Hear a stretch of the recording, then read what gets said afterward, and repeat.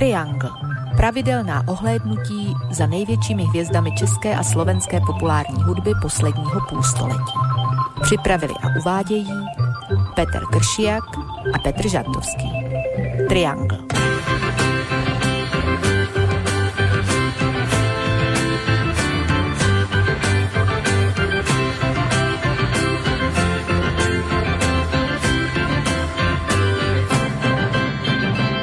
Prajem vám príjemné aprílové poludnie. Pred malou chvíľkou sme vstúpili do druhej polovičky 6. dňa aktuálneho mesiaca. No a hoci už tzv. Sviatky jary máme, tak povediac, za sebou, pokúsime sa to ešte o niečo natiahnuť, no a tým niečím bude 8. Triangel v poradí, venovaný spomienke na ďalšiu výraznú postavu z oblasti zvanej domáca hudobná scéna, či už teda stojíte na jednej alebo druhej strane rieky Morava. Dnešnú osobnosť treba brať za domácu všade, nielen preto, že teda ako pražský rodák mal svoje skúsenosti aj s tou slovenskou scénou, ale aj z toho najzákladnejšieho dôvodu, že hudba jednoducho hranice nepozná. No a tak vám pohodové počúvanie z Banskej Bystrice opäť želá Peter Kršiak z Českej republiky. By tak mohol od zapnutého mikrofónu urobiť Petr Žantovský. Ano, jsem tady, zdravím všechny, zdravím tebe, Peter, zdravím naše posluchačky a posluchače, jak v této premiéře, tak ve všech následujících možných reprízách po známých linkách archívu Slobodného vysielača nebo prípadne na mých webových stránkach. Tak som rád, že sa opäť počujeme po 5 týždňoch tento raz. Ono to letí, rovnako nám rýchlo uplynú určite aj tie nasledujúce 2 hodiny, ale skôr ako sa pustíme do dnešnej témy, žiada si to ešte návrat k tej predchádzajúcej. Tým dôvodom je list alebo e-mail od pána Karola, ktorý na ten Triangel číslo 7 reagoval následovne. Vážený pán Kršiak, zo záznamu som si vypočul vašu hudobnú reláciu s organistom Marianom Vargom.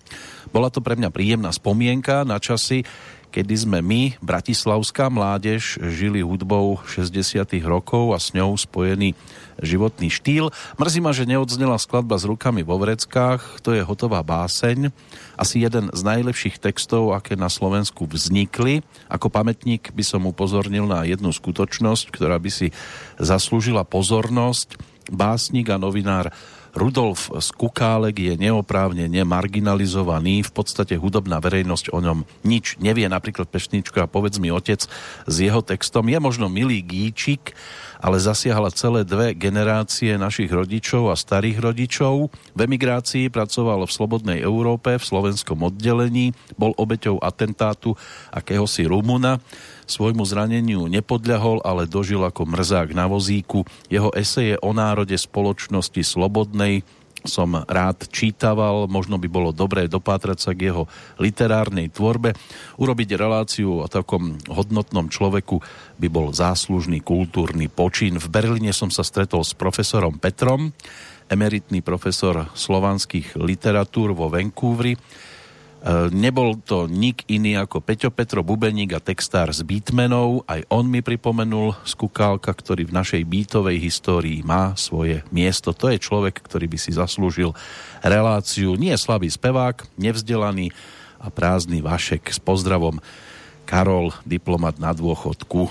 Takže Petře, máme takúto reakciu.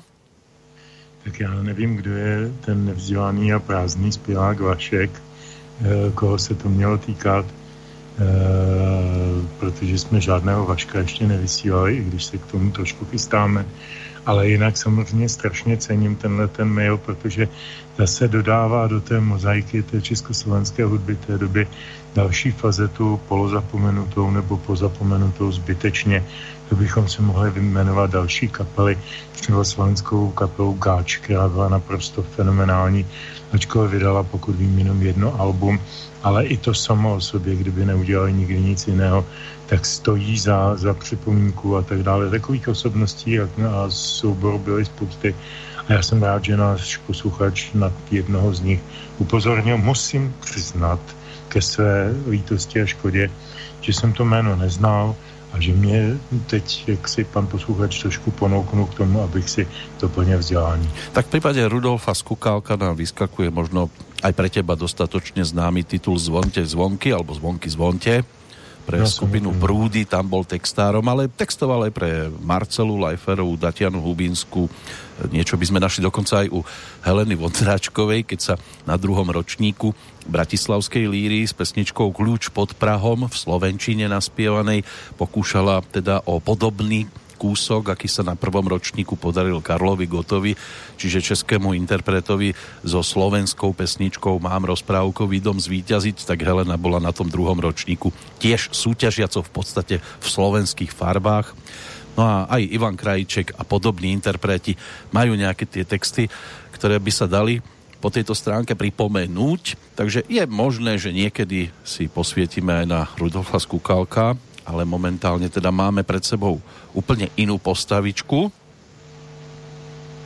No, ty si to řekl moc pěkně, postavičku, protože náš dnešní host je, nebo takový ten, ta ikona na piedestalu byla skutečně fyzicky velmi nevysoká a ještě navíc s jeho věčným takovým lehce zatajovacím úsměvem. Byl takový hobit české kytary.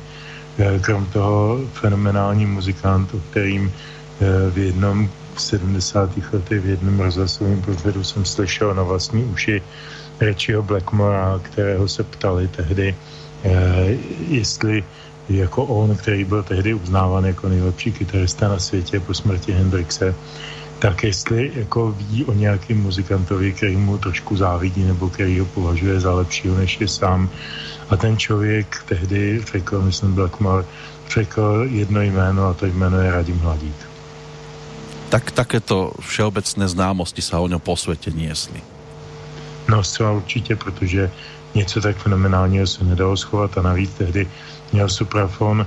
Na přelomu 60. let začal mít spolupráci s RTI, podnikem zahraničního obchodu a ty nejpovedenější věci, samozřejmě ne ty klíčovité pop musical, vrátky, to by nikde nikoho nezajímalo, toho měli všichni dost svého, ale takové ty opravdu fenomenální podpovedené věci se vydávaly v anglických verzích.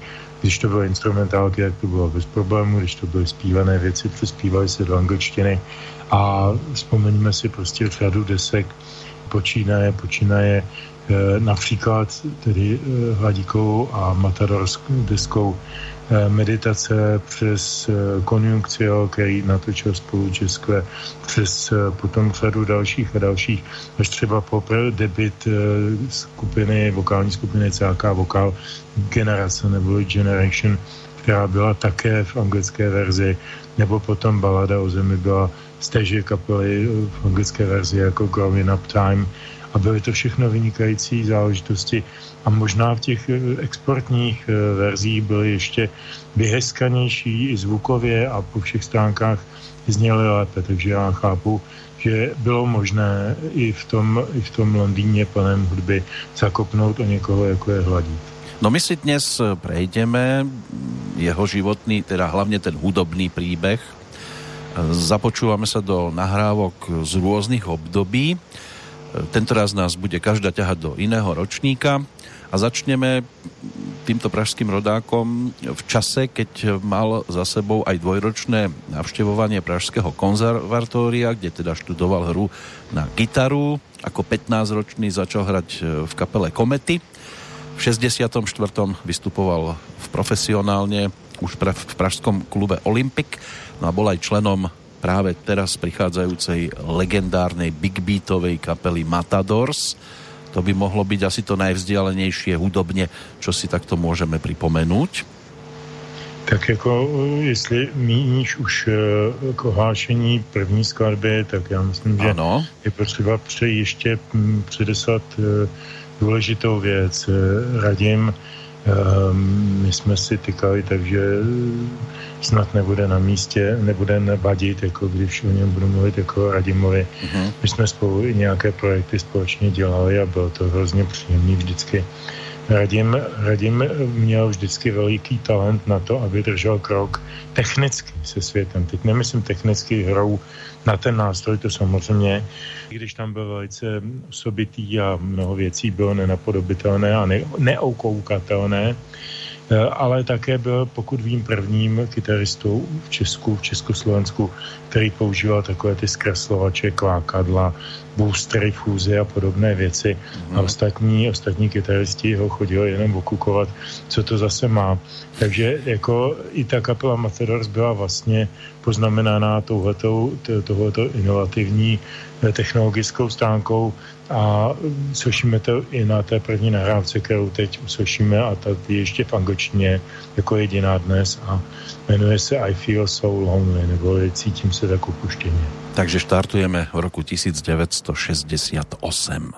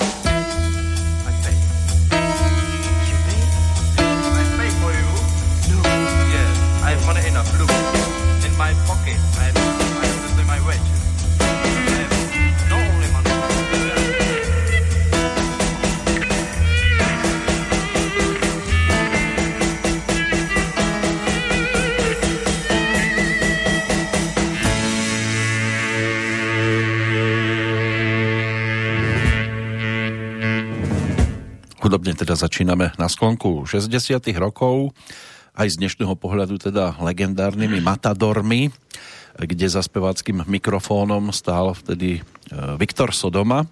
Tam došlo potom v 70.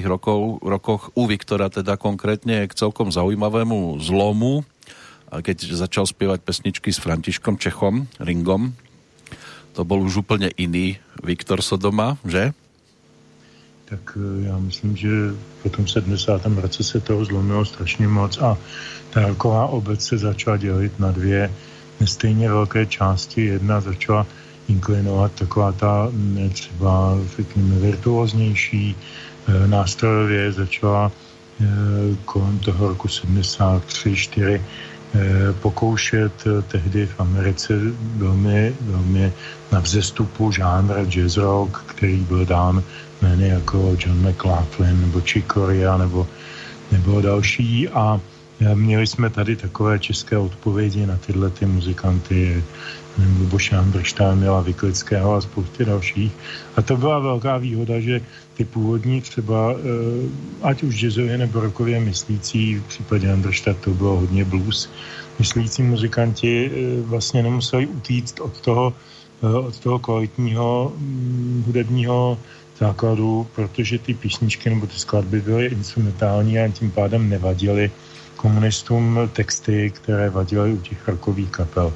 No a ty rockové kapely nebo rockoví hudebníci se po různu rozutekli po tom showbiznese, protože přeci jenom chtěli zůstat u té profese a nelze se na ně za to zlobit. A když si vezmeme osudy Michala Prokopa v 70. letech, který do dneška říká, jako, že to bylo považuje za nejhorší období svého života, kdy zpíval tam někde na festivalu Sovětská píseň Ostrava a doprovázel svým hlasem, který by přehlušil všechny ostatní české zpěváky, tak doprovázel vlastně trošinku ukníkanou Haničku Zagorovou. To byly naprosto fatální omyly. No a Viktor Sodoma se dal do služeb Ringo Čecha do žánru, kterému se tehdy říkal bubblegum music a byla to skutečně taková jako v podstatě inzitní, textařsky hravá až pitomá muzika typu Tygr z Indie. No. A Papoušek Kakadu a takové kraviny. Je to taková jakoby popová odpověď na Ivana Mládka, že Ivan Mládek to dělal jako důsledně patafyzicky a geniálně, když tohle to bylo jenom hloupý. Ale jednu dobu to prostě v těch žánrech nebo v těch médiích rezonovalo a dalo se s tím uživit.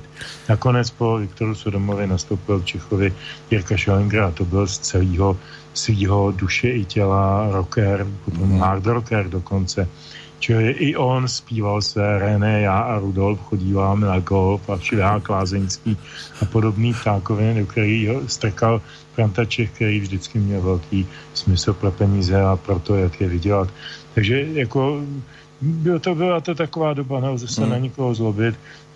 Výhodou tedy, ať mi Viktor Sodoma promine, on dneska je s Petrem Sedláčkem a Pavlem Černockým a dalšími starými rock'n'rollisty občas oživuje tu krásnou starou muziku na různých koncertech a dobře mu tak, ale výhodou toho jeho odchodu bylo, že místo něj nastoupil Vladimír Mišík. No ale keď sa ešte vrátime k Matadorsom, čo pre teba táto zostava Jan Obermajer, Radim Hladík, Otto Bezdloja, prípadne za bicími Miroslav Švarc, zvaný Tony Black, čo pre teba znamená z historického pohľadu? Já si myslím, že to byla nejprofesionálnější kapela z těch všech stovek od studentských až po profesionální kapely, který se vyrojily v druhé polovině 60. let. Byla to kapela, která byla nejcitlivější i na světovou tendenci. Třeba ta písnička, co jsme teď doposlouchali, to není žádný velký kompoziční vynález, ale je na tom cítit, ať už na způsobu hry, na klavír nebo na způsobu zpěvu Viktora Sodomy, nežko je na těch zkreslovačích, který už tam slyšíme, u Radima Hladíka, je na tom cítit, že měli ten prst na tom číslovačném tepu doby a na tomhletom na téhle skladbě je hodně znát, jak oni pracovali vlastně i trošku s tím soulovým potenciálem, který v té době v americké muzice hrál velikou roli. Takže já si myslím, že to byla kapela, která kdyby se narodila jinde než v Česku, tak by mohla udělat docela velkou kariéru. Mňa napadne vždy v tejto súvislosti pesnička Zlatý důl. To bol taký singlový počin v češtine, kde dokonca Radim Hladík fungoval aj v pozícii textára. No vidíš, tak to mi úplně vypadlo z hlavy, tu písničku si vybavuju, to, že se Radim nechal napsat do té rubriky. No já bych trošku, a teď teda fabuluju, protože o tom opravdu si to nevybavím, ale skoro bych řekl, jestli ten Radim tam někoho nepokrýval, jestli mezi tím někdo nevzal kramé a nebylo potřeba tam napsat nějaké jméno do té rubriky. Nevím, to jsou fabulace, ale takové věci se běžně děly. No a Viktor Sodoma ako rokový spevák, alebo big beatový? Viktor Sodoma byl, to jsme se učili z té desky, a kdo si pustí další nahrávky z té doby s Viktorem Sodomou, zjistí, že prostě to byl velmi disponovaný soul rockový zpěvák, jak říkám, mělo to západní švih, drželo to krok s dobou, byl výborný. Ale my teraz prejdeme k trošku inému projektu, lebo nahrávka číslo 2, tak to už bude o formácii zvanej Blue Effect. No, ono je to vlastně jako takové přechodové stanoviště, protože půlka té desky, ano, to už bylo s Vladimírem Mišíkem samozřejmě, a půlka té desky je v češtině, půlka té desky je v angličtině, ačkoliv jsou to původní písničky, teď jsou ještě otextovaný anglicky s výjimkou instrumentální verze Slunečního hrobu, známé slavné singlové písně Vladimíra Mišíka. A to byl základ Blue Effectu, který potom vydržel poměrně dlouhou dobu, zejména tedy v postavách Radima Hladíka na kytaru, Vlado Čecha na bicí, ten hrál až do konce vlastně nějakých do půlky 80. do druhé půlky 80. let pak zemřel. A pak tam byl ještě vynikající baskytrista Jiří Kozel, který potom ještě hrál na nějakých dalších projektech, taky z nich budeme hrát, který potom taky emigroval. Tak to byl základ toho první slavné sestavy Blue Effectu, a jejich první deska se jmenovala Meditace, už jsem ji tady jednou zmínil s těmi vývozy, a je, myslím si, jasným, když si to člověk poslechne v celku, první českou, druhou anglickou stranu, tak je moc zřejmé, že tady se vynalézají nové věci na pozadí už věcí naučených, vycházejících z blues, z rhythm and blues, z soul rockové muziky, a najednou tady máme už vlastně skladby, které jdou dál za to, jdou do takových, nechci říct folkovějších hlubin, ale takových přemýšlivějších. No a myslím si, že jako úplně typická pro tohle, o čem mluvím, je písnička Paměť lásky, která tu desku uvozuje, a jejím textářem byl Zdeněk Rytíř. No tohto by som sa práve teraz chcel ešte dotknúť, pretože mňa zaujala jedna vec. Ona pôvodne, tá česká verzia pesničiek, alebo české verzie pesničiek mali texty, ktoré písal pôvodne teda Jaroslav Hudka, ale ako som sa dopátral, podľa suprafonu boli údajne nevhodné ideovo, a tak ich práve Zdeněk musel nanovo otextovať. Tuto informáciu si zachytil? To jsem zachytil, ale neslyšel jsem ani nečetl ty původní verze, tak to neumím vůbec okomentovat. Ale pravdou je, a to je třeba vědět, že Zdeněk Rytíř, ačkoliv v té době poměrně mladý člověk, byl už velmi renomovaný a zavedený textař, který pracoval s Olympikem, který po odchodu Pavla Chrastiny, který otextoval část debutového alba Marty Kubišový songy a balady a podobně. To byl prostě bohem políbený textař, který samozřejmě tu a tam vypustil taky nějakou banalitu, ale ono to v tom množství produkce ani snad jinak nejde, ale v těch nejsilnějších místech byl opravdu velmi dobrý. Tak v roku 1970, kam sa presúvame zo strany Zdeňka Rytířa. Určite Dynamit pre Olympik písaný, dostatočne výrazný titul, alebo Otázky, ktoré vtedy Olympik v tejto spolupráci s Petrom Jandom mohol ponúknuť. Samozrejme, že my sa točíme okolo Radima Hladíka, tak ideme za titulom nazvaným Pamäť lásky.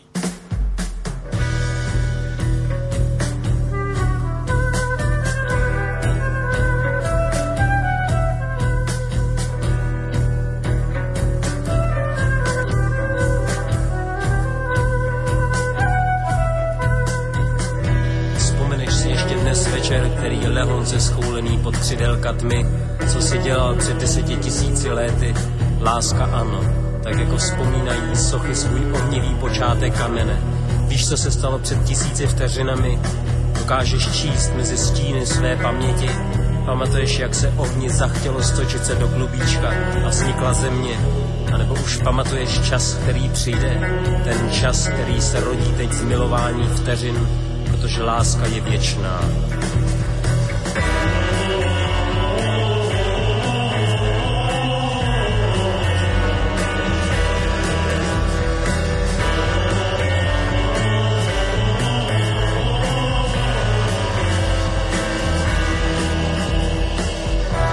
Vzpomínáš na všechno, co stačilo postihnout tento svět. Vzpomínáš na tu horu, na jejímž úpatí stojí slepec s orlem v náručí a jeho pohled vidící skrz neprostupnost předmětů bratvar života, do kterého se vracíme ve spánku. Vidím, jak se ve svém pohodlí z plastické hmoty snažíte vyhnout slovům věčnost, čas, život. A i když přísáháte na lásku při vší něžnosti, už jen vykrádáte její hrob.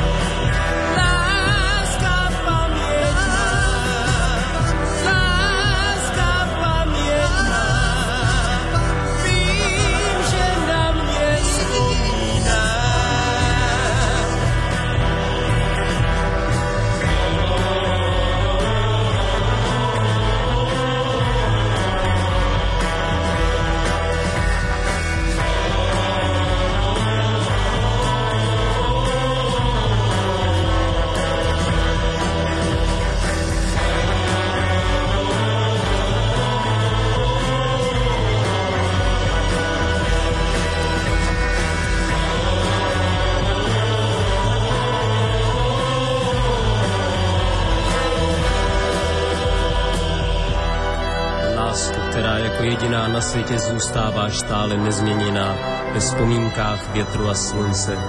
Potkáváš sebe v hudbě tak, jako hudba v tobě potkává melodii.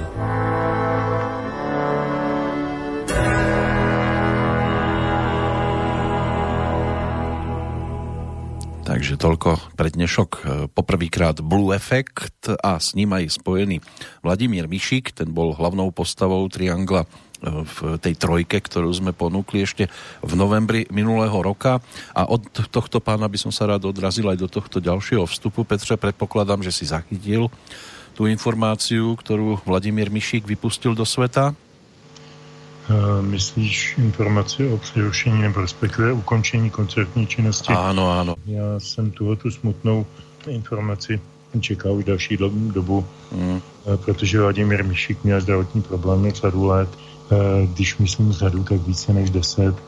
A vzpomínám si, když jsem někdy v roce asi 2000, já nevím, 10, 11, 12, někdy v tom období dělal kurátora jedné pražské galerie, tak jsem tam tehdy vystavoval obrazy Miroslava Jiránka, což byl mladší bratr Vladimíra Jiránka, toho slavného karikaturisty a kreslíře.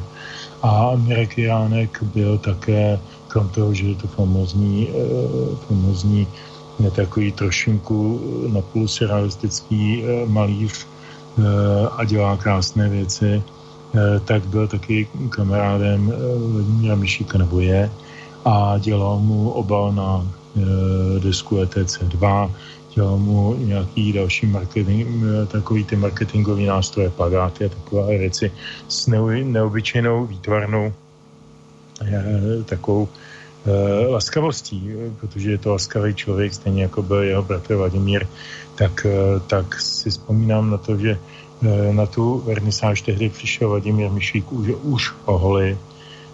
S ním tam byl ještě Petr Zkoumal, který také nedávno zemřel a byla to taková sešlost, nechci říct starých pánů, ale takových těch kozáků, kteří prokopávali ty zákopy dobré hudby v českém prostředí po desítky let a už tehdy jsem na Mišíkovi viděl, že se necítí ve své kůži. Bylo mi to strašně líto, protože si samozřejmě z mládí pamatuju úžasné zážitky, kdy poskakoval po jevišti jako čamrda a užíval si to rokový běsnění a bylo to, myslím, teď začátkem 80. let, dejme tomu, a bylo to naprosto iniciační jako zážitek pro moji generaci. Ale nakonec my jsme i probírali v tom Trianglu věnovaném Mišíkovi skutečnost, že ta jeho zatím poslední deska, třeba ještě nějakou natočí, vlastně je jakýmsi návratem k tomu nejlepšímu, co kdy v životě udělal a takovou jakoby novou linii poznání a novou linii sdělování tohoto hudebního vidění a textového vidění světa. Takže já věřím velmi tomu, že se nám Vladimír Mišík ještě připomene aspoň v nahrávkách. Byla by to strašná škoda, kdyby už teď přestal veřejně působit. Hudební škoda, kulturní škoda. A mňa osobne tá najčerstvejšia jeho profilovka naozaj chytila a hneď som sa teda snažil dostať aj k tým ďalším pesničkám, nielen k tomu singlu, ktorý som si ako prvý vypočul, tú titulnú pesničku. A tu bol tiež v skvelej forme, samozrejme, lebo však to bol ešte rok 1970. Neviem, prečo títo a podobní muzikanti dokázali byť, alebo možno, že to zasiahlo práve to ich najlepšie obdobie, tie 70. roky, že v 80. 90. rokoch nielen od nich, ale všeobecne, že sme sa podobných takýchto kompozičných titulov veľmi nedočkali, alebo neboli také výrazné. My už jsme to tady říkali v souvislosti s několika umělcema. Já myslím, že to skutečně to období konce z 60. a vlastně celých 70. a velké části 80. let bylo unikátní v naší hudbě právě tím, že se muzikanti vyprofilovali, jak bych to řekl, prostě velmi dlouhou a těžkou cestou. Ten komunista jim to opravdu neusnadňoval, nebylo k sehnání nástroje, aparatura, nebylo možné veřejně vystupovat mnohdy a tak dále, spousty zákazů, omezení, přehrávek a tak. A to v těch lidech vycepovalo obrovskou píli a vůli dokázat, že to je přesně ono, co v nich je originálního. A proto tady vzniklo tolik originálních osobností, co já vím, Pavel Váně, Oldřich Veselý, tím Mišíkové, Hladíkové, samozřejmě Oldřich Janota a desítky dalších bych mohl jmenovat, který jsou s ničím nespojitelný, ničemu nepodobní, kteří byli, nebo jsou ještě někteří jaksi nositeli zcela originálního pohledu na muziku a svět okolní a to se neopakuje v dějinách. Pak najednou 89. se nám otevřely dveře, natekla jsem spousta dobré i špatné muziky ze západu. Rádia hrála jenom anglicky jednu dobu, když si na to vzpomeňte. To bylo úmorný. My, co jsme měli rádi angličtinu a učili jsme se jí dobrovolně za komunistů, protože jinak to moc nešlo nebo velmi špatně, tak aby jsme rozuměli těm svým oblíbencům, těm Jethro Tull, Yes a všem těmhle kapelám, tak najednou se mě osobně jako ta angličtina začala strašlivě ošklivit, jak na mě tekla a ještě v těch banalitách, protože většina těch textů byla strašlivě banální, zatímco u těch českých kapel, když už byl text, tak byl zpravidla velmi kvalitní. Ať už to byl Pavel Vrba a spousty dalších textařů, k tomu ještě se dostaneme, ten tady bude zastoupen. Čili to byl zázračný období, jak říká staré židovské přísloví, že Židi jsou jako olivy, to nejlepší se z nich dostane, až když jsou úplně podrceni a vymačkáni na doraz. Tak v tomhletom prostředí asi vznikaly ty velké věci. No a keď sme teda aj pri tých textoch, ktoré verzie piesny si mal v prípade napríklad aj kapely Blue Effect radšej tie, ktoré zneli po česky, tie, ktoré boli napísané a naspievané v angličtine, alebo instrumentálky? Já jsem měl vždycky nejradši, když zpívaná píseň, tak vždycky česky nebo slovensky. Prostě v originálním jazyce, protože už jak jsem říkal, ty hudebníci, kteří vycházeli z nějakých kořenů, ono to bylo hodně znát nejvíc z toho východního sektoru u nás a v Polsku. V Maďarsku tam jako vynikajícně navazovali na tvrdou školu hard rockovou, britskou a americkou a metalovou, potom to všechno ano. Nedara, o tom se moc nebavme, protože tam té skutečně dobré muziky bylo pomalu, tam byla největší cenzura. Ale české a polské kapely byly naprosto fenomenální a byly vždycky nejlepší, když byly v původním jazyce. Některé instrumentálky, samozřejmě jedna z nich tady za chvíli zazní, jsou tak věčné a tak dokonalé, že by ani žádný text nesnesli, ale určitě jsem měl vždycky rád původní české texty.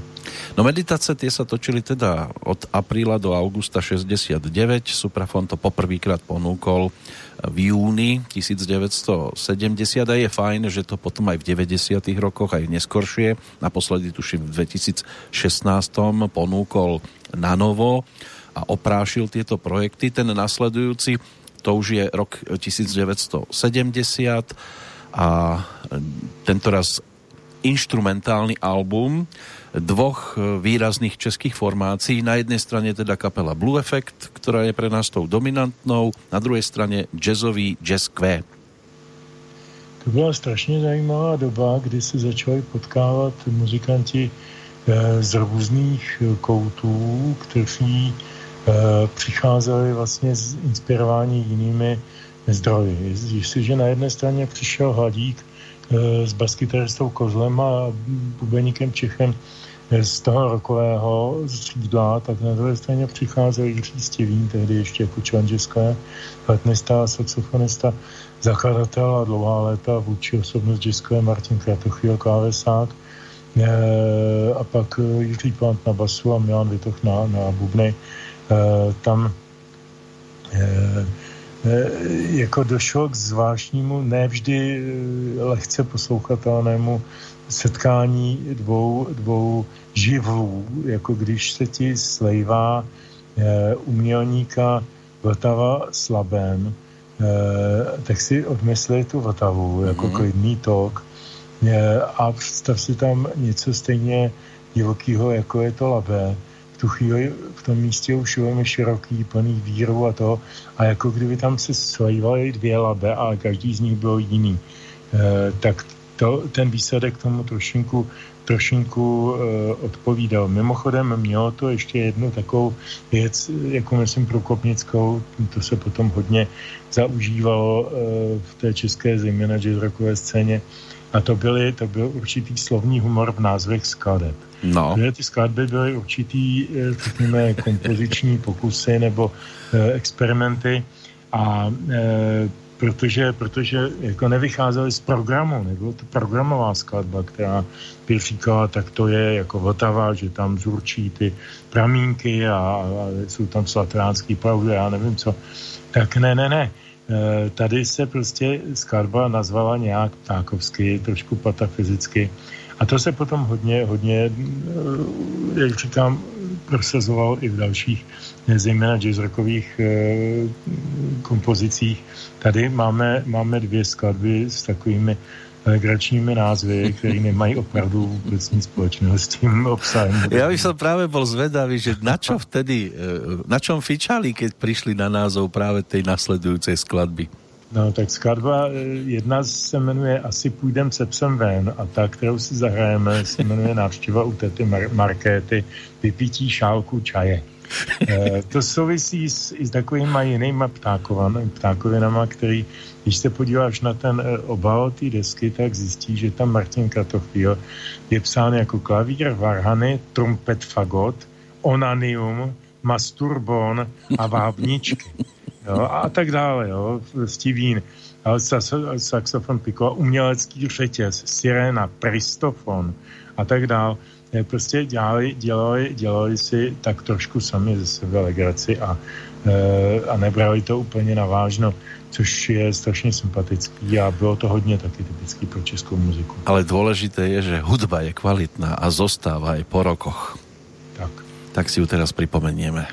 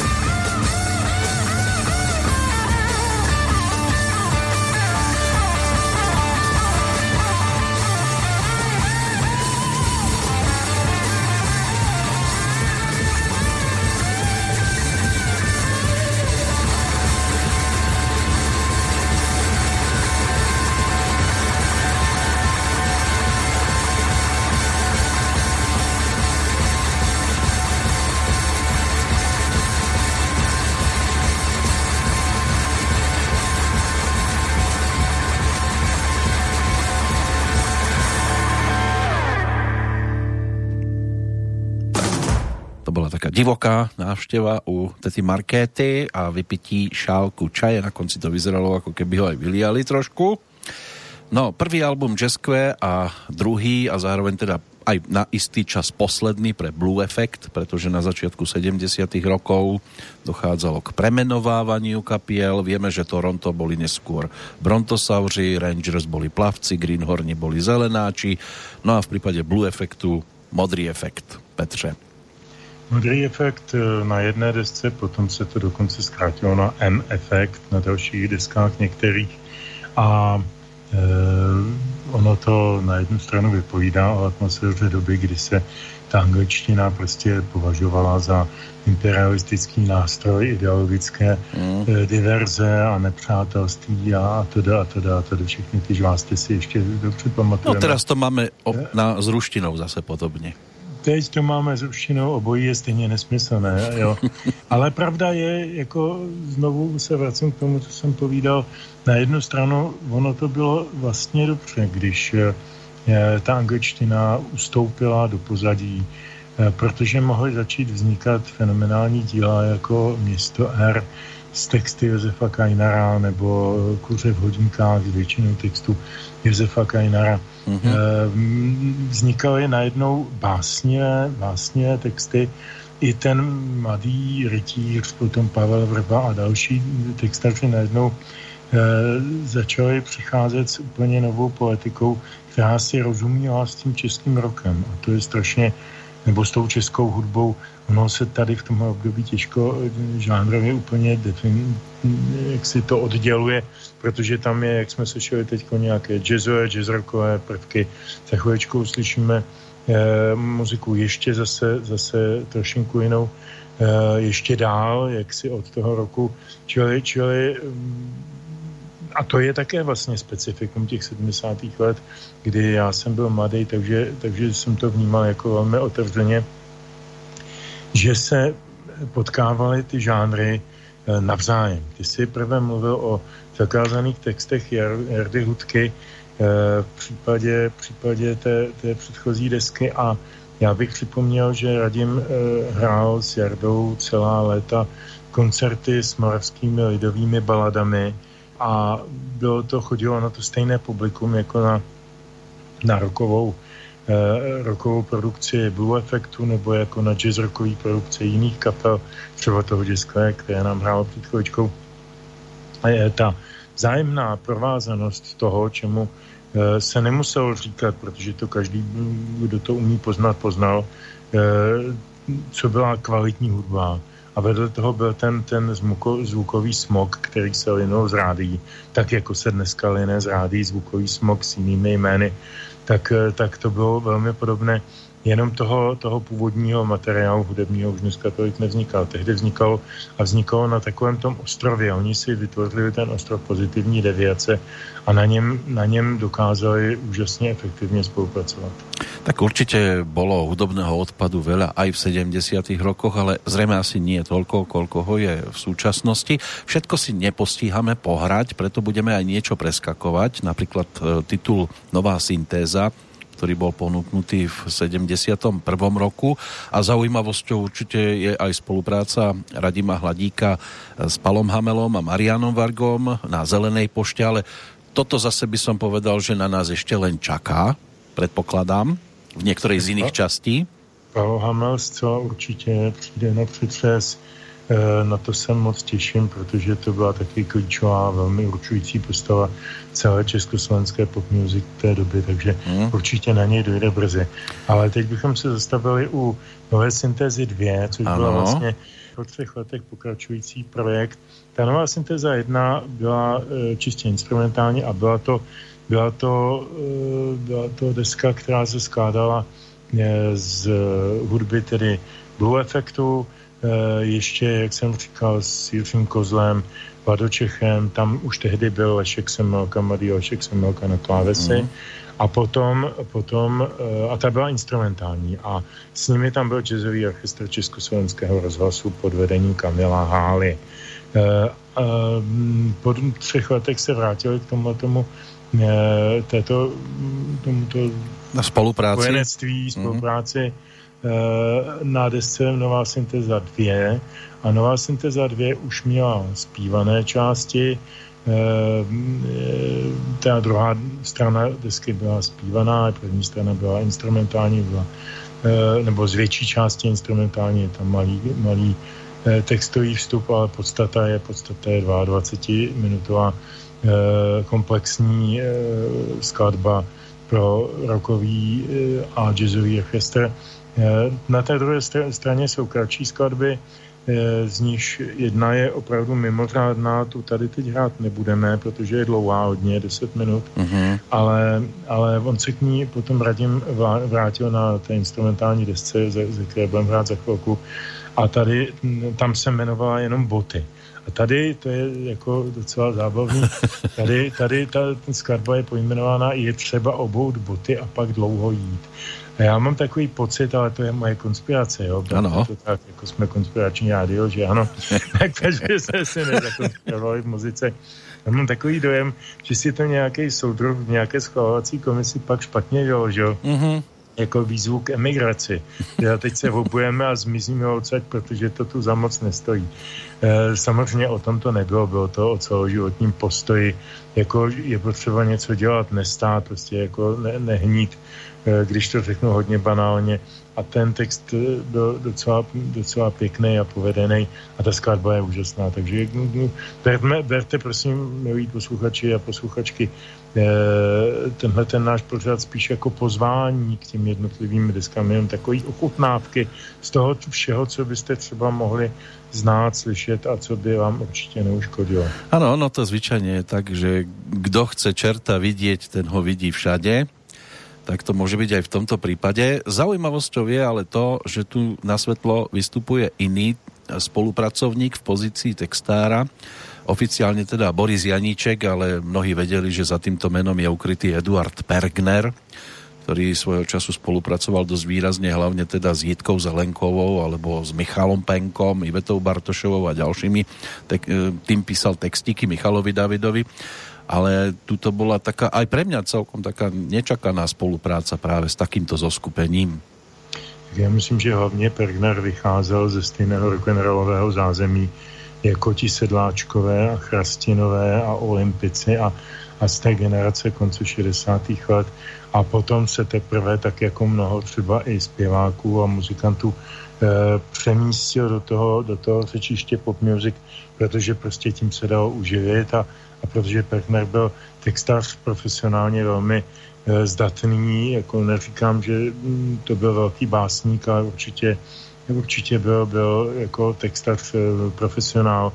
Konec konců jediný LPčko, který kdy vydal Miky Volek, někdy v 80. letech, tak tam měl řadu věcí, taky otextováno od Pergnera. Takže já bych spíš připsal tyhle ty texty na té Nové syntéze 2 tomu předchozímu období. No má to aj slovenský rukopis, tento album, teraz sa dostaneme k pesničke Klíště, pretože súčasťou teda toho jazzového orchestra bol aj Laco Déči a vieme, že Laco Déči je z Bernolákova. Laco Déči je teď z New Yorku, jestli se nepletu. No, teraz je americký jazzový trubkár, ale má teda slovenský původ. Laco je strašně inspirativní a zajímavá osobnost. Já si pamatuju, když dovolíte malej osobní vzpomínku, já jsem byl na jeho úplně posledním koncertě před jeho emigrací, někdy v půlce 80. let, bylo to v Radutě, to už tam hrál na bicí Vajco, Déči jako jeho synek, taky velmi talentovaný kluk, na basu Přemek Faulkner, tuším, a na kytaru Chrisa Fischer. A byla to taková jízda jako Miles Davis v nejlepších letech, jo, opravdu obrovská, jako neskutečná jazz rocková jízda. No a Laco to pak zapích, tam nějakým lidem možná i řekl, že co chystá dělat, my to jako publikum nebo lidi z vzdálenějšího okolí nevěděli, ale ten zážitek si nesu v sobě do dneška, protože pak jsme šli s kamarádem z toho koncertu po Staroměstském náměstí a zpívali jsme si tehdy oblíbenou Nohavicovou píseň Dejte mi do ruky mávatka a řekněte, jak volat sláva. Já už si najdu ten správný směr a budu mávat. Načíž nás tam zatkli. Takže to je toliko, co dečmu. Nechci říct, že za to dečmu, že nás zatkne na Staromáku, ale prostě byl to komplexní zážitek. No my si teraz na album Nová syntéza 2 zaspomíname pesničkou nazvanou Klíště.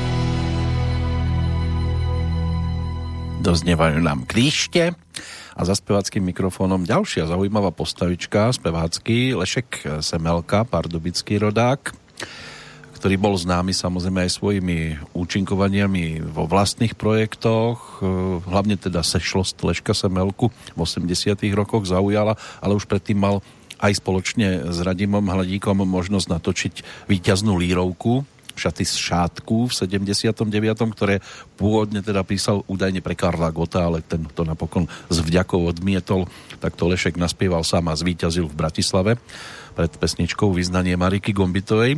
Ale my sme samozrejme ešte trošku ďalej v minulosti. Takže Petře, ďalší spevák po Viktorovi Sodomovi, Vladimírovi Mišíkovi, Lešek Semelka, opäť iná farba a iný spôsob spievania. Lešek Semelka je neobyčejně zajímavý hudebník a byl, to už se dost málo vzpomíná, jedním z takových klíčových postav z rodu taky velmi originální formace Bohemia, která se skládala z části z muzikantů té generace Hladíkovské. Vím, že tam hrál na ságo a na flétnu Jan Kubík, ale zároveň už tam byli mladí muzikanti, hrál tam, pokud vím, i Michal Pavlíček, tehdy mladiství hudebník ze skupiny Expanze, pokud si to nepletu, myslím, že ne. A tahleta Bohemia vydala jednu desku, která se jmenovala Zango písku. To bylo někdy koncem 70. let a textoval jí komplet Pavel Vrba. A musím říct, že to bylo na tu dobu velké zjevení, protože najednou tady byla velmi náročná hudba. Nikoli posluchačsky, ale řekněme kompozičně, že to vůbec nebyl prvoplán a do toho byl tenhle ten exponovaný řekněme skoro až soulový vokál Leška Semelky. Já když ho poslouchám hlavně v těch lepších věcech, tak mi vždycky naskočí z Polska Česlav Němen, i když je to velmi vzdálené žánrově, tak prostě ta práce s tou exaltací hlasu je velmi podobná. A myslím si, že i Leškův hlas se k té Hladíkově muzice v těch určitých obdobích, kde tam byl ve dvou obdobích, nejprve v té první polovině 70. let a potom až koncem 70. let se vrátil na 2 desky, tak to byl velký přínos a velký takový kontrapunkt k té kytaře. Oni si síce muzikantsky zrejme celkom rozumeli, ale mali tam aj nejaké tie svoje nezhody. O tom samozrejme by vedeli lepšie rozprávať oni. V každom prípade sa to zrejme utíšilo, keď sa teda k sebe dokázali vrátiť a dať to opäť dohromady. Mal a má zaujímavú farbu hlasu Lešek Semelka. Tam tá neskoršia spolupráca s Marcelou Březinovou a aj tie jeho také tie politické pesničky v programe Miloslava Šimka, to už bola zase trošku iná káva, ale mne sa na ňom páčilo aj to, že on nepotreboval byť, alebo páči samozrejme, lebo však stále ešte našťastie je medzi nami, že nepotrebuje byť vždy stredobodom pozornosti. To hovorím hlavne o pražskej Lucerne, kde v 95. keď Olympik točil Unplugged, tak Lešek im robil vokalistu. No, to je zase o tom, o čem jsme si povídali už mnohokrát, že vlastně tahle generace českých a slovenských hudebníků se vzájemně respektovala. Nemuseli tam být, nemuseli si padat všichni kolem ramen a chodit spolu na pivo, ale velmi se respektovali a dokázali si pomoci. A to i v takových bizarních situacích, kterou si popsal ty teď. Čo nás ale teraz čaká, tak to bude, keď som si prechádzal tie pesničky a skladby jednotlivé, tak aj pre mňa jedna z najznámejších nahrávok Blue efektu alebo Modrého efektu a Radima Hladíka, ale opäť jedna taká vec, ktorá možno niekoho aj prekvapí, niektorým môže byť, že to v pohode ovládajú. Ona tam v podstate bola vložená len, ako tomu Radim zvykol hovoriť, ako vycpávka, aby teda album mal požadovanú stopáž, tak tam vložili aj túto nasledujúcu inštrumentálku a čo čert nechcel, ako sa hovorí, stala sa z nej tá najznámejšia. Tak, je to čajovna samozřejmě. Ta písnička má vlastně neustále monotónní, ostinátní, opakovací základ, tu kostru, která jejíž vývoj není dán, řekněme, kompozičně, ale aranžérsky. A tam ti v některých okamžicích zní dohromady 7 kytar, do toho různé zkreslovače, do toho začal potom Radim používat takové v té době, dneska už se to moc nepoužívá, ale v té době to byl výkřik té technologie, oktávový dělič a oktávový násobič, to znamená, hraješ normálně tóninu, ale jako z té bedny ti jde ta tónina prostě o jednu výš nebo o jednu níž. To byly takový vynálezy, který dokázali strašlivě zabarvit a tak jako přeprodukovat tu skladbu, že je to takový krásný hudební bludiště. Já myslím, že to je jeden z důvodů. A krom toho má usměrnou atmosféru. Jako u instrumentálky se to těžko dokazuje, jak to působí. Na mě to tak emocionálně působí. Já v té době, když jsem to slyšel prvně, jsem Hladíka samozřejmě neznal. Když jsem ho pak po letech poznal, tak jsem si říkal, no tak on napsal čajovnu, kdo jiný by to mohl napsat. Takovýhle krásný človíček s otevřeným srdcem, to je ono, no. Takže čajovna.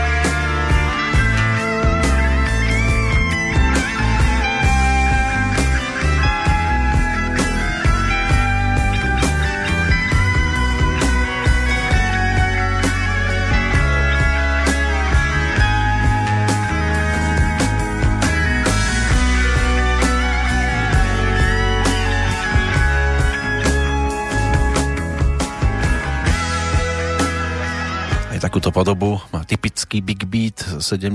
rokov, ale čo bolo tiež typické, hlavne pre vydavateľstvo Suprafon, že hoci aj táto nahrávka bola zrealizovaná ešte niekedy v marci a až júni 73, tak na trh sa to dostalo až v roku 1975.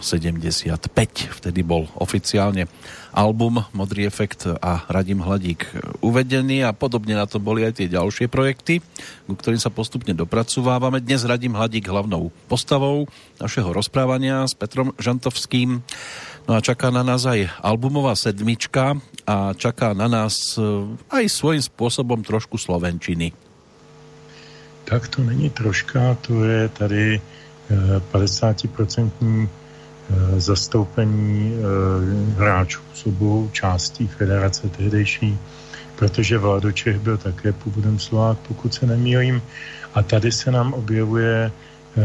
nám objevuje vedle Pražáka Hladíka, také Brňák Oldřich Veselý a Bratislavák Fedor Frešo. Fenomenální basista, sideman, dlouholetý, vlastně celoživotní sideman Mariana Vargy. A člověk, který, pokud se nepletu, uvedl vůbec první do nějakého českého kontextu tehdy velmi módní baskytaru značky Rickenbacker, která má velmi nezaměnitelný, takový typický, poměrně tvrdý, takový no, to se těžko popisuje zvuk, že ano. Poslouchejte potom v té nahrávce basový part a zjistíte, co to je Rickenbacker. Po Freshovi ho tady používal potom v kapele Jirky Schillingera a Franty Čecha Jan Kavalé, taky velmi dobře. Dneska je ta kytara trošku na ústupu ve své a nakonec i Fedor Frešo potom v posledních letech hrál na Fender Jazz Bass a podobné nástroje, ale v té době ten Rickenbacker vlastně vytvářel zvuk big beatu půlky 70. let. Bavíme se samozřejmě o desce Svitanie, která vyšla v roce 77. Inak k Vladovi toľko, že bol pražským rodákom, čiže zastupoval českú hudobnú scénu. No, vidíš, tak to já jsem nějak celoživotně se domníval, že měl nějaké slovenské vplyvky. Ono možno aj to, že Vlado mu hovorili, tak to zvádzalo k tomu Slovensku. A on teda hral potom aj neskôr s Leškom v SLS-ku, ale žiaľ teda mal nejaký ten problém s alkoholom a tak aktívnu muziku zanechal v 85. a o rok neskôr teda nás opustil, takže zostáva už len spomienka na neho v týchto nahrávkach.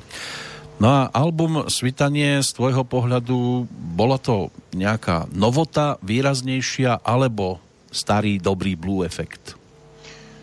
Pro mě je to zlomový album, naprosto zásadní, který kromě toho, že obsahuje druhý největší nebo druhý z velikých hitů Radima Hladíka, jeden jsme se teď pouštěli, druhý si pustíme za chvíli, tak vlastně uzavírá takovou tu, řekněme, virtuózní kytarovou epochu toho původního M-efektu, tak, jak byl vlastně jakoby završen na té instrumentální desce M-efekt z roku 75, tak tady se v instrumentálkách dvou na to navazuje do značné míry, posouvá se to. Ono u toho Radima bylo zajímavé taky to, že, jak jsem říkal, že šel s dobou technologicky, tak šel s dobou i tím, že on byl velmi přesně a pregnantně obeznámen s různými technikami různých hráčů, takže se to tím nechci říct, že pro boha kopíroval ani v žádném případě, jo, ale jako bylo znát, co v kterou dobu poslouchá a co na něj má nějaký vliv. Jo. A tady v tomhletom období jsme těsně před okamžikem, kdy na něj měl období kytarista Steve Howe z skupiny Yes. To bude hlavně na té následující desce, ale už tady víme, že se Hladík trošku vydává novou, komplexnější rockovou cestou, možná i ještě originálnější, protože už jsme zase o 10 let za těmi meditacemi a za těmi Matadors a ten hudebník, zejména Joj, takové velikosti jako Hladík, tak prostě roste od desky k desce a je to čím dál lepší. Já si nepamatuju, že by měl nějaký výkyv směrem dolů.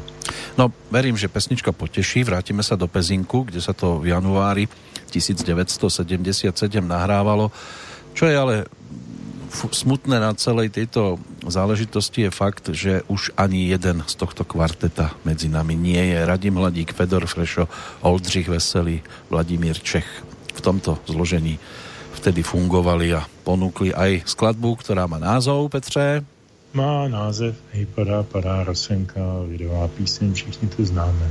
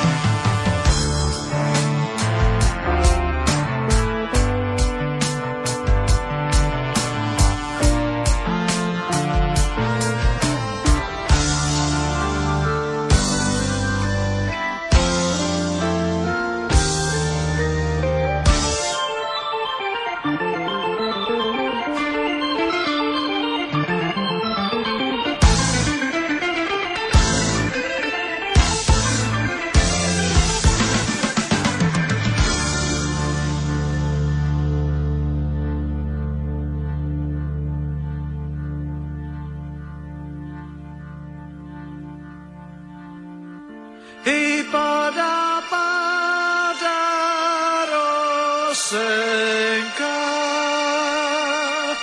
spálí by moje očenka.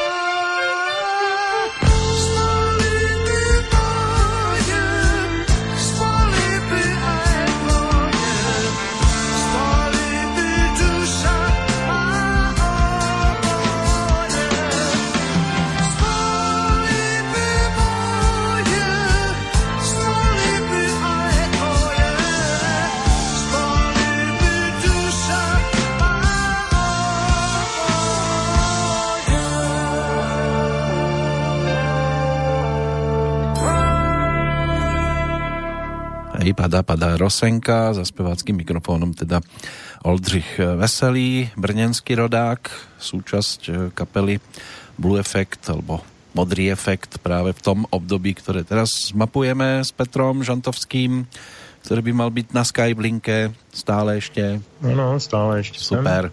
Pomaličky sa presúvame už do záveru 70. rokov. No a teraz to bude album, ktorý nasledoval, čiže v poradí 8. štúdiový v prípade Blue Effectu, alebo teda v tom čase Modrého efektu a fungujúcim pod tým skráteným názvom M-Effekt. Táto platňa teda bola točená v 78. Suprafóniu teda ponúkol, alebo Panton, lepšie povedané, v tom roku nasledujúcom. A tu došlo na výraznejšiu spoluprácu už so spomínaným Pavlom Vrbom s textárom. Tak, já teď nevím, jestli u zdroje té spolupráce byl předchozí kontakt Leška Semmelky a Pavla Vrby, nebo jak to přesně vzniklo. Fakt je ten, že tady na téhleté desce má s výjimkou jednoho textu všechny texty Pavla Vrba a v té době to byla vycházející hvězda české textařiny, ačkoliv už měl za sebou hromadu práce, ale v téhle době přišel s úplně novým konceptem, který potom opustil z velké části. Řeknu proč a kdy, ale tady najednou v tomhle období psal texty, které byly v podstatě moderní poezie. Mnohdy tam nebylo úplně zřejmé ten jednoznačný význam jednotlivých nějakých textařských obratů nebo toho ladění slov. Poskytovalo to prostor pro fantazii toho, kdo to poslouchá. Byla to taková velmi intelektuální zvuková malba. Mimochodem, když jsem prvé se tady zmínil o kapele Yes, v době jejího největšího vzestupu vznikla i tahle ta deska, která se jmenuje Svět hledačů, M-efektu nebo Blue efektu. A myslím, že tady je nejvíc cítit to, co jsem říkal, že Hladík hodně poslouchal tam tu kapelu a jejího kytaristu Steva Howa. No a ten hlavní zpěvák skupiny Yes, tedy Ian Anderson, byl také vždycky, když byl v kapele přítomen, tam byly nějaké přechody, ale on se tam vždycky vracel, tak byl vždycky autorem textů a jsem se před mnoha lety, když mi bylo asi 16, pokoušel ty texty překládat z angličtiny do češtiny a vždycky mi z toho zešla taková zvláštní surrealistická fantasmagorie. A říkal jsem si, buď jsem blbý já, anebo to ten Anderson tak myslel. A pak jsem někde četl po letech rozhovor, kde on říkal, helejte, ty moje texty z té doby nemůžete brát moc vážně. Já jsem prostě skládal slova, které šly hezky k sobě a poskytoval určitý výklad tomu posluchači nebo prostor pro to, aby se do nich nějakým způsobem vložil. A já mám z těch textů Pavla Vrby ne úplně podobný pocit, protože oni jsou intelektuálnější, oni jsou zatížený různými odkazy na zejména výtvarné umění a spoustu jiných záležitostí, ale jsou taky takové obrazotvorné a bylo to velké zjevení a myslím, že v té době dostalo dokonce nějakou cenu magazínu Melodie za nějaké zásluhy v oblasti české textařiny, taky tam byl, si pamatuju do dneška na titulní straně vyfocen v takovém bílém svetru vytahaném. To vůbec nevypadalo jako socialistický umělec a to na něm bylo vždycky hrozně sympatický.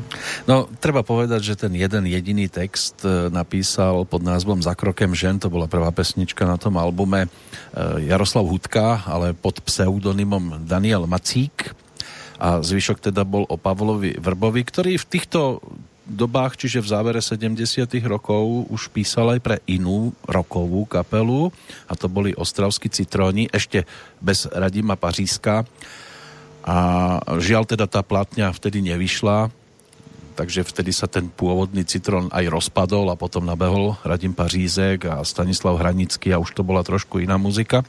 Takže už aj tam mal s Big Beatom Pavel Vrba svoje skúsenosti. No a potom došlo na pesničky typu Jasná správa, 8. deň pre Olympik, ktoré potom písala, čím sa dá sa povedať, že asi najvýraznejšie zviditeľnil, plus balada Jany Kratochvílovej V stínu kapradiny. Všetko úžasné textársky práce, ktoré potom len potvrdzovali, že Pavel Vrba sa zaradil medzi naozaj výrazné textárske osobnosti z vašej strany, z českej. Tak to se určitě, ale tak jako to platí u mnoha jiných a bavili jsme se o tom. Samozřejmě i Pavel Vrba musel mít na složenky, jak se říká. Ano, ano. A jako spolupráce s lidmi z pop music a v té době Olympik byla vysloveně pop music kapela, samozřejmě s rockovým drápem, ale vlastně ty balady, který ty si jmenoval, nebo takový ty pomalý písničky, to se hrálo na diskotékách vedle, co já vím, Michala Davida a Holek z naší školky a tak se tam vždycky vrzala Jasná zpráva, protože to byl hit. A ten Pavel Vrba samozřejmě zjednodušil ten rukopis, bylo to nezbytné, přizpůsobil se tomu žánru a i v tom žánru pracoval kvalitně, to je na tom velmi nutné říci. No my si tú kvalitu budeme mať možnosť pripomenúť v pesničke nazvanej Rajky.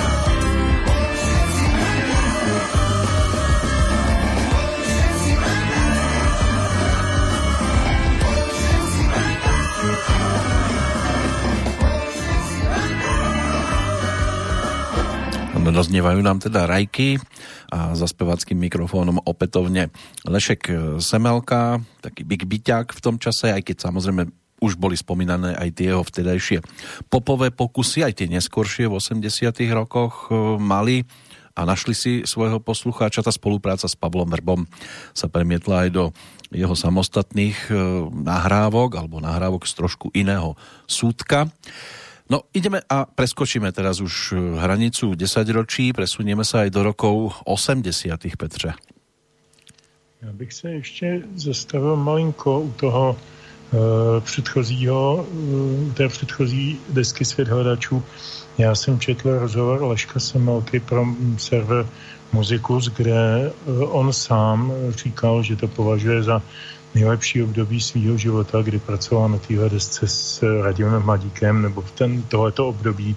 A že pokud je pravdou, asi ano, že Radim krátce předtím, než zemřel, povídal, že vlastně považuje tohleto období také za naprosto nejlepší pro celou svoji kariéru. To já si myslím, že je naprosto vypovídající skutečnost. A pak je ještě zajímavý zmínit, pokud si toho někdo nevšiml nebo tu desku nezná, že na té desce není baskytarista.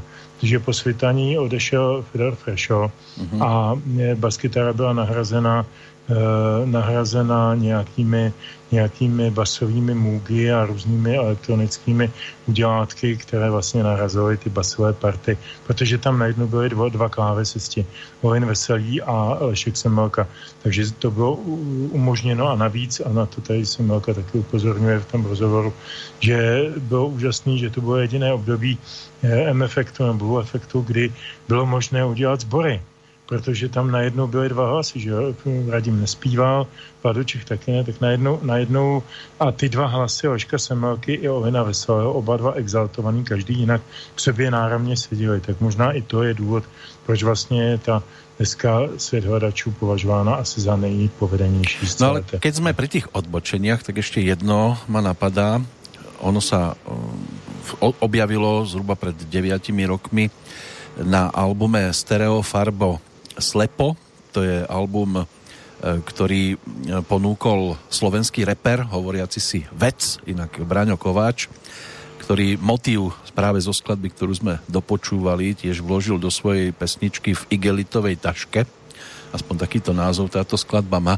Takže je to muzika, ktorá dokáže osloviť aj mladé generácie, mladých autorov, dokonca aj reperov. No, tak není to jediný případ. Ještě motiv z té desky Svitaně, z té úvodní skladby, já to najdu hned vteřinku, mám to tady poznamenáno. Ta skladba se jmenovala Vysoká stolička, dlhý popol a ta její úvodní část byla použita jako hudební podklad pro produkci Take a Look Back rapera, který si říká Alchemist, jo.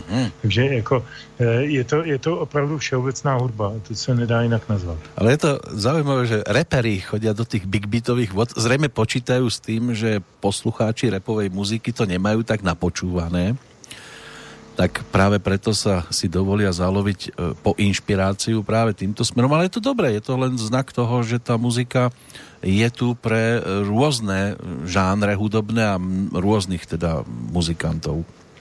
Tak v každém případě a hlavně to vypovídá o tom, že ta muzika je prostě inspirující a trvale inspirující, že to není jenom sezónní záležitost, která odejde.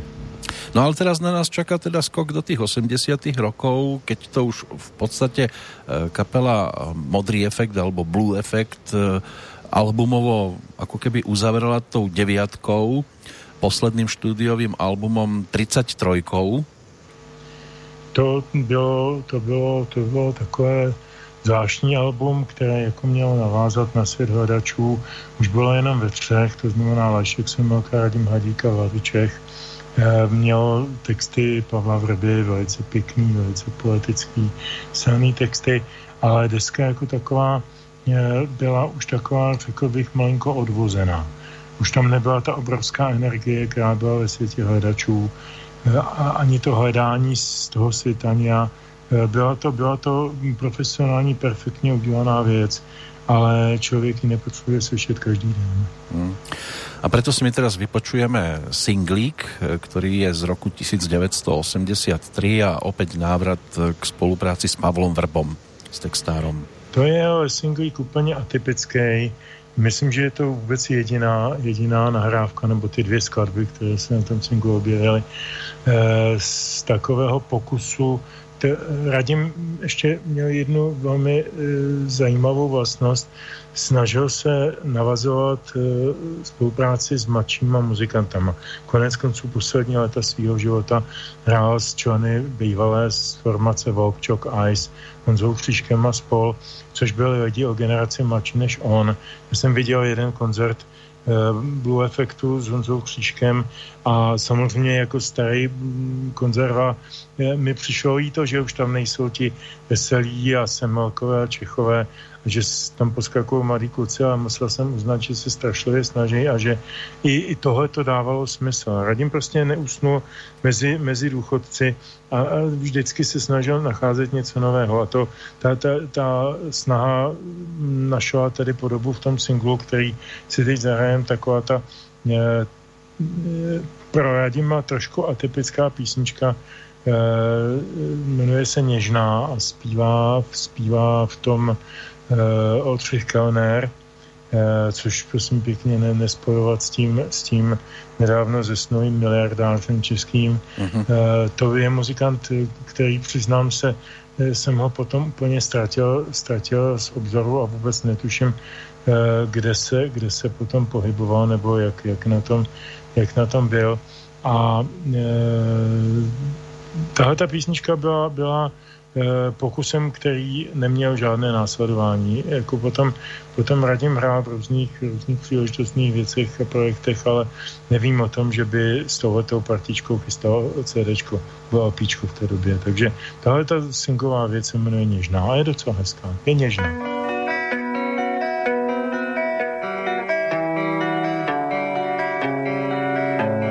Něžná,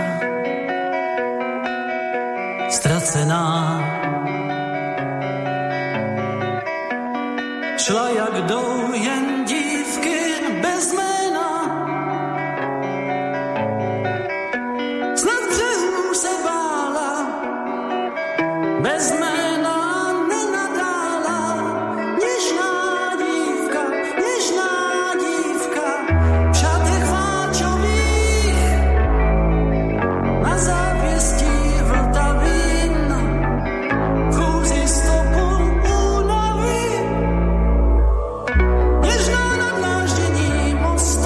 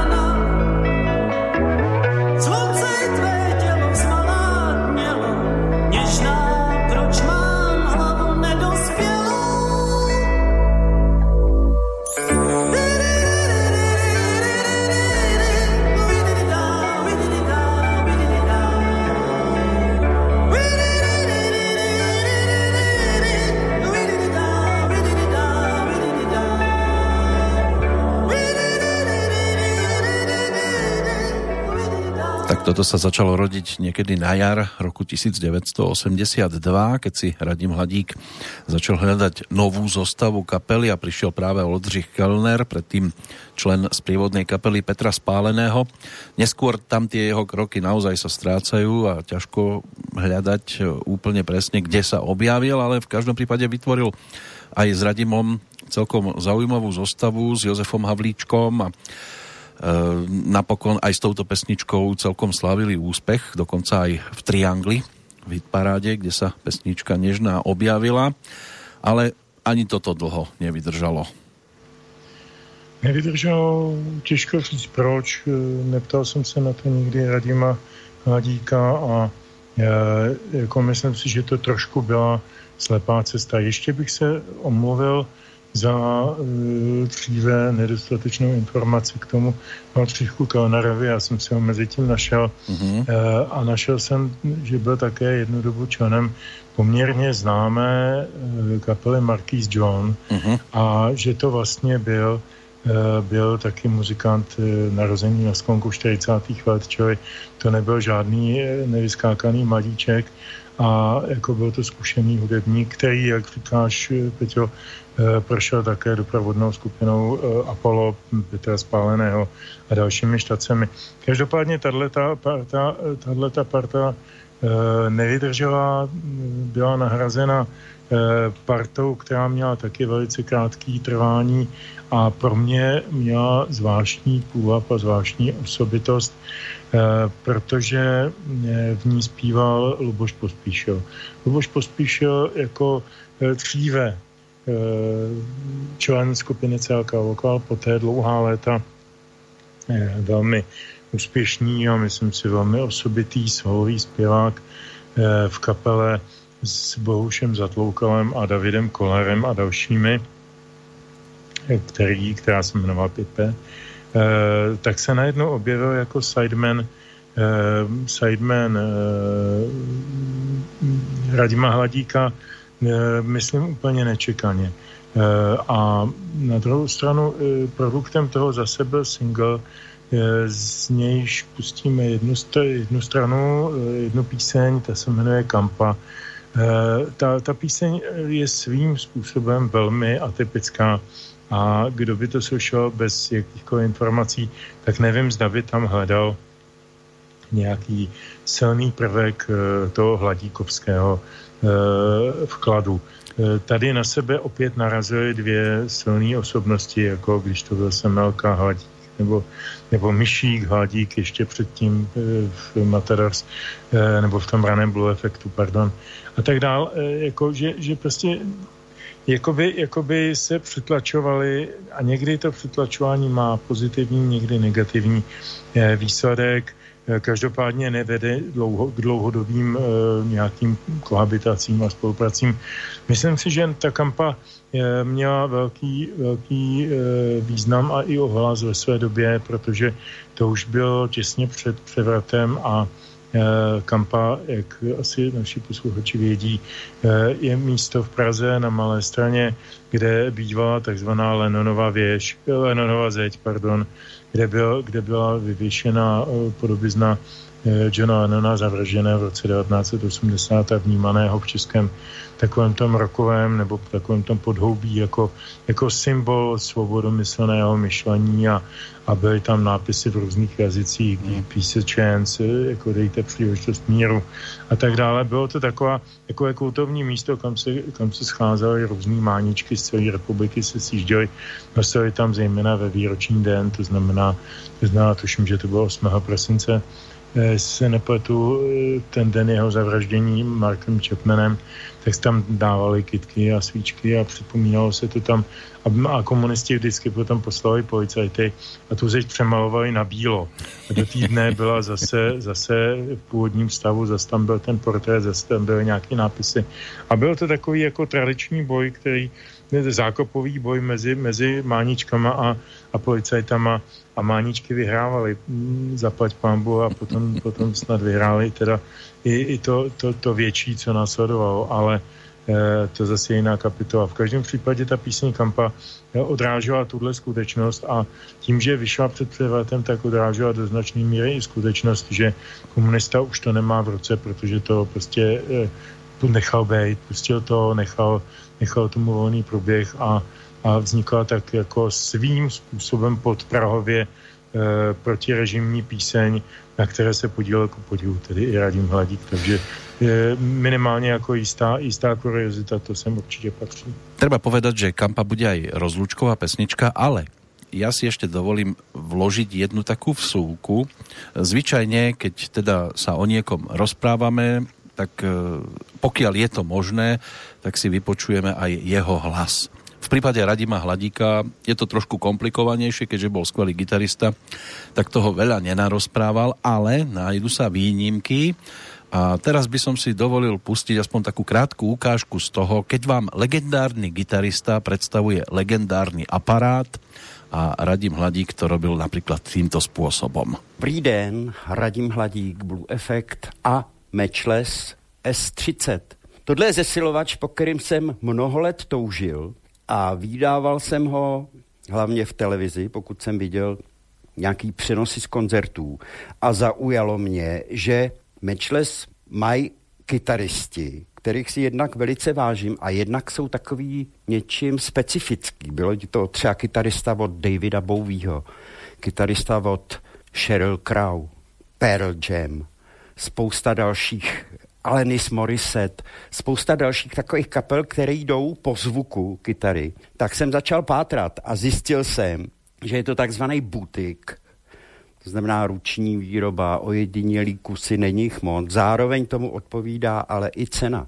Ale myslím si, že poměr cena-kvalita tady plně odpovídá. A je to strašně příjemný.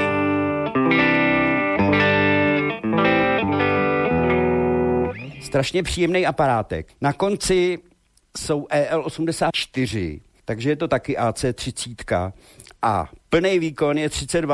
A musím říct, že těch 30 W je opravdu poctivých a že je používám málo kde a málo kdy. Zároveň ovšem je tam přepínač, kterým se výkon přepne na 12,5 W, což už je podstatně přijatelnější. A zároveň tady je master na konci, to znamená celková hlasitost, který je takzvaně push-pull, to znamená, když ho zatlačím,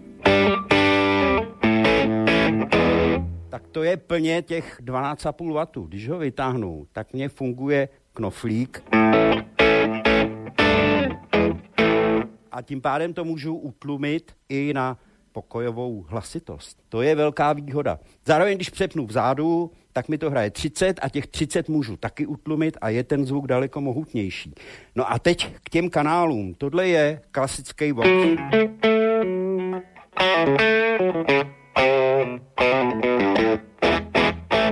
Úplně čistý, s tlumím. Dá se z tohohle dostat i nakreslenej.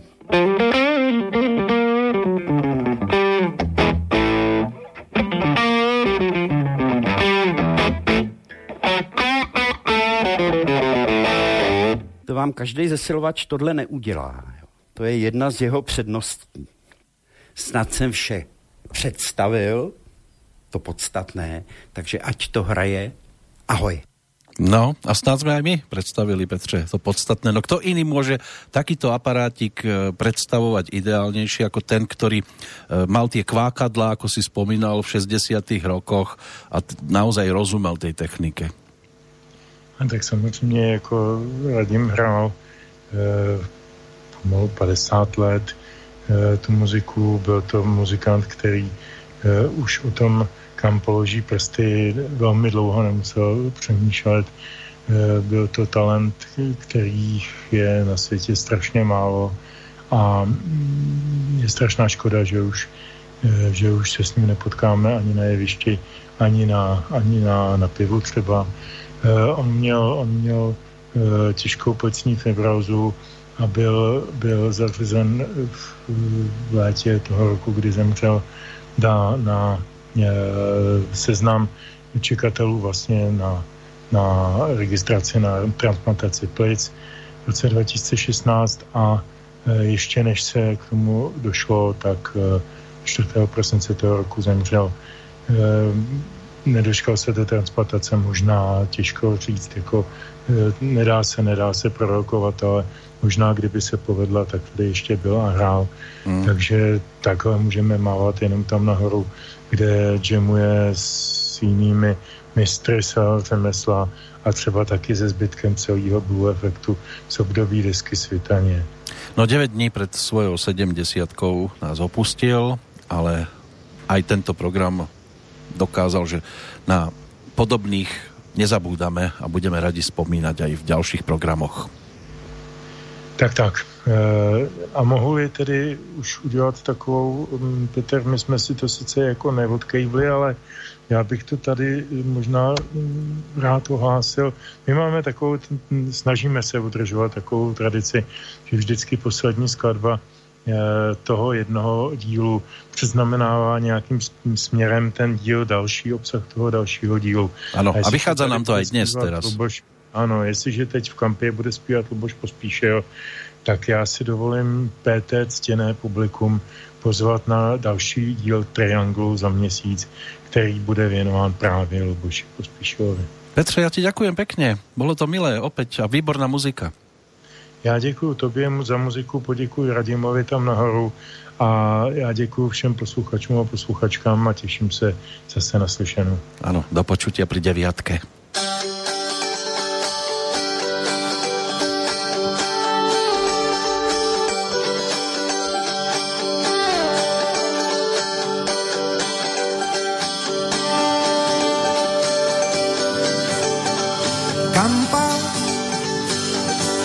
Je divný pražský město,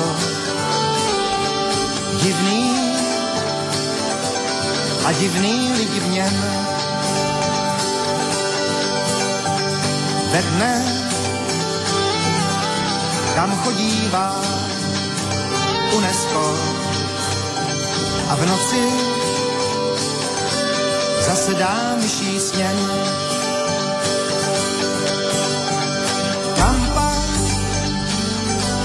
Je divný pražský město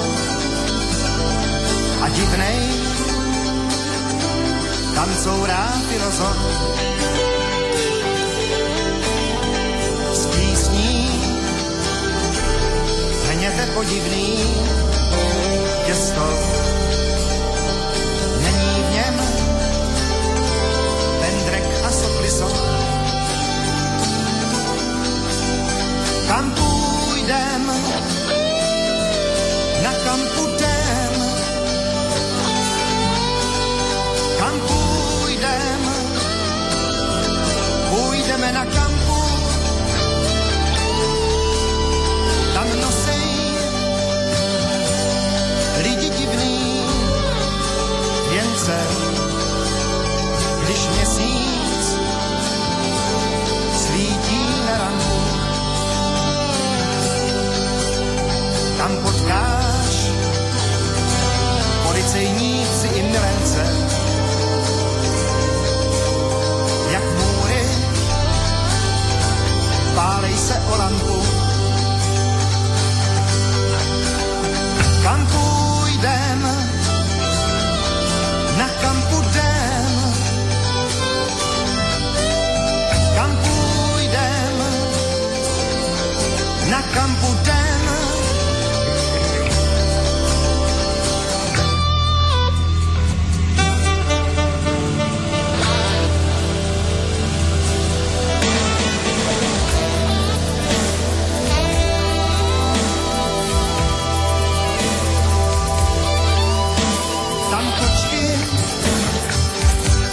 Na rozpáleným plechu a česká